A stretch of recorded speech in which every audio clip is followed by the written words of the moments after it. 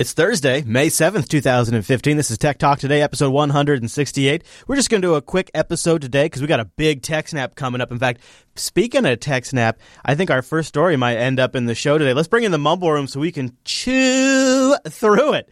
Time appropriate greetings, Mumble Room. Hello. Hello there. Hey, guys. Now, I heard we were talking a little bit about this in the pre-show, and I know some of you have already updated, but I wanted to get this in the show quick because it's being actively exploited right now as we record this. It's a WordPress bug it's a cross-site scripting vulnerability that allows attackers to take full control of unpatched WordPress sites. I guess it's in part of WordPress. It's part of WordPress called 2015 that's installed by default. I'm not very familiar with this aspect of WordPress. This is news to me. But it's out there right now. And who was it earlier that said they already patched this morning? Was that you, Ham? Yeah, I patched my websites this morning to 4.2.2. So, okay. So that's all that's really required is just go to the latest version of WordPress, basically. Well, yeah, and WordPress automatically updated me to 4.2.2. Yeah, so... right. It does that now. Yeah, great. Also, just kind of noteworthy, Microsoft has released PowerShell DSC for Linux. It's more Microsoft software for Linux today, everybody. Microsoft is announcing PowerShell Desired State Configuration. That's what DSC, not Deep Space or Deep Sea. No, it's Desired State. I know. But they're making it available for Linux. It provides kind of like a common set of interfaces for administrators to pre-set up an environment to sort of say this is a DevOps machine or this is a web server or whatever, and then orchestrate that.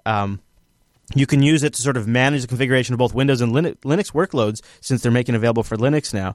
Here's put another way by Benny Mouse on Slashdot. He says, DSC is in the same space as Chef or Puppet and others. And unlike those, Microsoft attempts to build a platform infrastructure based on industry standards like OMI to allow DSC to configure and control both Windows, Linux, and other OSs, as well as network equipment like switches, etc. So what Microsoft is trying to do is sort of bridge the gap a little bit. This is kind of a neat thing.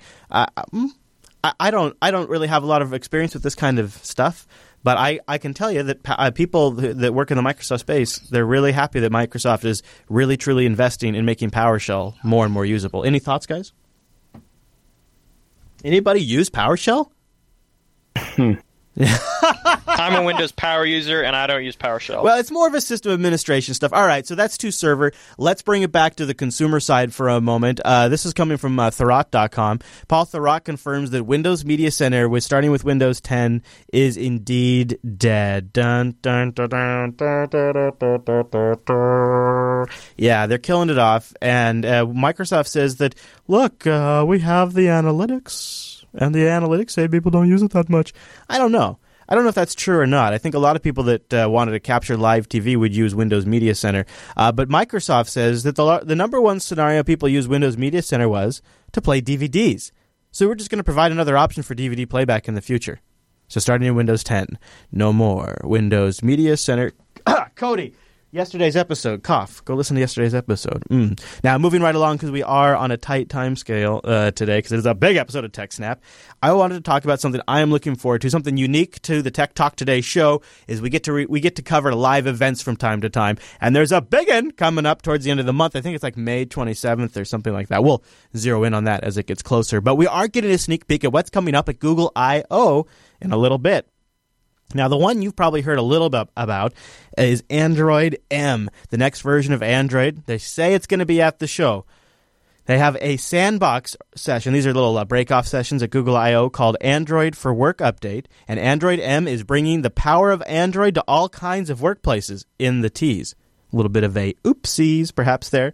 Also, a few other things we're going to see at Google I/O. An update for Android Work, Google Cloud Messaging 3.0, the new push platform. Voice Access is supposed to be a brand new big feature. Your app now available hands-free, full control. In this talk, we'll introduce Voice Access, a service that gives anyone access to their Android device through voice alone.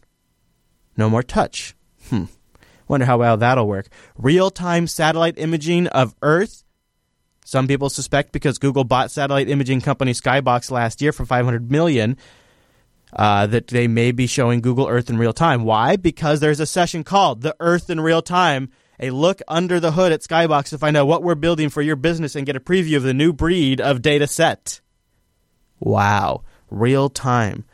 Also, crazy things, an advanced new wearable called ATAP. We don't know what it is, but it's from a division inside Google that's modeled after DARPA. And they say they're going to announce and show off a new wearable. And there's Polymer. Polymer is Google's new UI toolkit for making websites with an app feel. And they're going to have a demo of that at Google I/O. So I think it's going to be a huge show. I think it starts like May 27th or 28th. I think people are going to show up there the 27th, so we'll probably get some news then. That'll be a Wednesday. And then Thursday the 28th, I believe, is the first kickoff, and we'll do live coverage of that. Should be huge. So that's Google I/O coming up very soon. Guys, what do you think? Android M? Anybody have like a big wish feature off the top of their head real quick? What would you love to see in the next version of Android? Put the notification swipe back where it was. Yeah, I would. I would love to see some serious notification wrangling. That is something that drives me crazy. Now they're also going to my watch too. The priority stuff has helped, but I would love to see some improvements there. That's a good one. Any others? Easy synchronization of notifications with Chrome OS. Yeah, sure. Instead of relying on Google Now. Fix SD card access that was broken in KitKat SD card. Yeah, extended force support on SDs would be nice. Yeah, I wonder if they're going to do something around convergence since Microsoft's been talking about that. And of course, it was a huge part of iOS 8 was continuity, which is not really convergence, but it's handoff between devices, big and small. And Google hasn't made a lot of noise, and they almost didn't have to because inherently Chrome syncs between your systems really well. Google Docs syncs obviously between your systems. So they haven't had to work too hard in this area. But I wouldn't be surprised if they laid out something that was their vision of take an Android device, set it down, and now it becomes a computer. Plus, we're going to have to probably hear something about their new Google Wireless service, the Google Fi, right? Or whatever it's called. And maybe an update to the Nexus line since the Nexus isn't selling very well. Maybe we'll see something there as well. I would like some news on phone blocks as well, whatever the hell they call it. Oh, gosh, yeah, that would be great. That would be great. Well, if you're out there scouring the web and you see something interesting pertaining to our interests, as it were, go over to techtalktoday.reddit.com and submit it. We'd love to see that. Also, you can go to techtalktoday.reddit.com to submit a story that you just think we should cover in general, feedback. I don't check email too often because it's a monster. It is a monster. But techtalktoday.reddit.com I check every single day. Now, I'm going to take tomorrow off from doing a regular show so that way I can work on some behind-the-scenes stuff for patrons. So there will be some content, but not on the regular feeds. I don't know. I don't have a complete description because it depends on how far I get. So no show tomorrow morning. Sorry about that. But I'm going to sleep in a little bit, so I am still a little bouncing back a little bit. And I decided after this morning, after having some technical difficulties, that, yeah, I do still need some downtime. So what I'll do instead is sleep in a little bit and record something for the patrons and hopefully get that out tomorrow. Also, if you haven't yet, there is an exclusive episode that was posted last week for the patrons over at patreon.com/today, and you can go there and sign up, and we do really appreciate the support. 485 of you are supporting the Jupiter Broadcasting Show, all of the shows on the network, the infrastructure, the back-end stuff, expenses, closing the gap, predictability, budgeting, all those things that I can say as fast as I possibly can because you guys know it's true. I love you. Really, it makes a huge difference. And it helps us grow without having to go out to more sponsors. Patreon.com/today. Thanks, everybody. I really do appreciate it. Now, I mentioned that subreddit, techtalktoday.reddit.com. I'd love to get some Kickstarters in there. We haven't gotten one for like a week. And any end-of-show video clips that are just like epic, that you're like, how come Chris has never played this one? Would love to see that.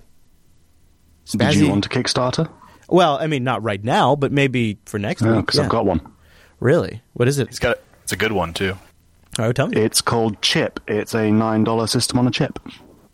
Well, there you go. There's our quick Kickstarter, Chip. A $9 system on a chip. And Spazzy C says that Star Trek games are on GOG, so I got to check that out, too. I got a lot to do after the show. Chip and Star Trek games on GOG. Blowing my mind.